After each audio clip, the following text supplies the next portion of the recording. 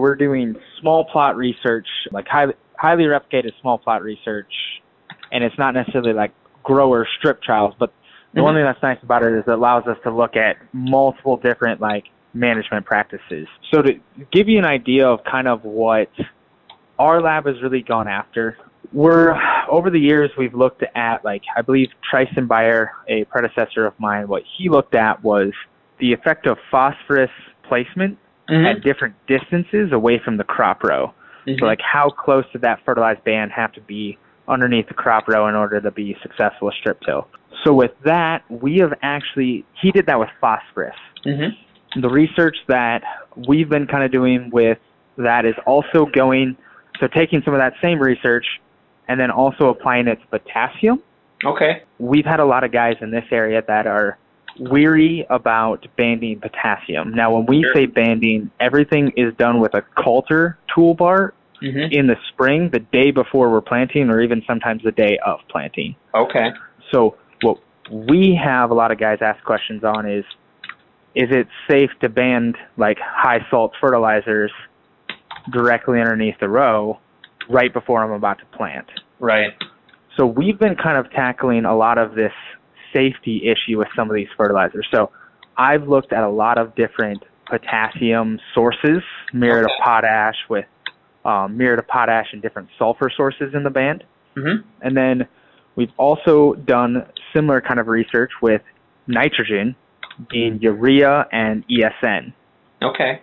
And we've had really, really good success with urea and ESN, especially ESN with a little bit more slow release. So that would be kind of, I would probably hit on some of like the phosphorus work that we've done in the past, take that again to some of our potassium research, some of our nitrogen research, kind of like go through each nutrient. Okay. And then kind of bring it all together.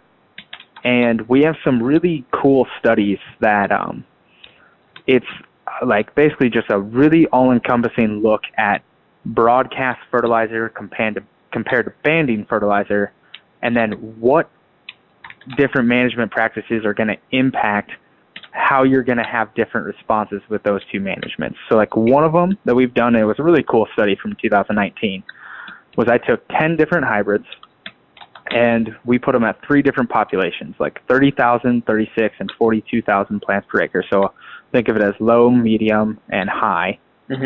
And we tested how they all responded to fertilizer for broadcast and how they responded to fertilizer when I was banding. Sure. And what was really interesting was if I was at 30,000 plants per acre, which is very low for central Champaign, there wasn't a huge difference between broadcast and banding. Like they were both going to have really good responses, but there wasn't a big separation. Sure. The thing that was really interesting is when I went up to like 36,000, which is typical for central Illinois, the range, like you had like a 9 bushel response advantage over broadcasting. Like banding was a 9 bushel advantage when I was at a normal population.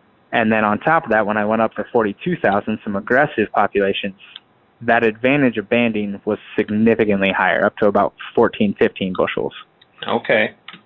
And so what we try and tie it into is like corn yields are increasing from year to year. Now, a big thing that's driving that increase in just average corn yield is increased planting population.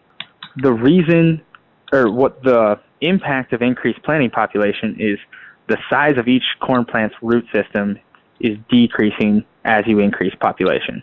So our lab does a lot of really dirty work and goes out and root digs hundreds and hundreds of plots come the end of the year to basically like get a visual and then also an actual number behind how much does that root system decrease as you increase population.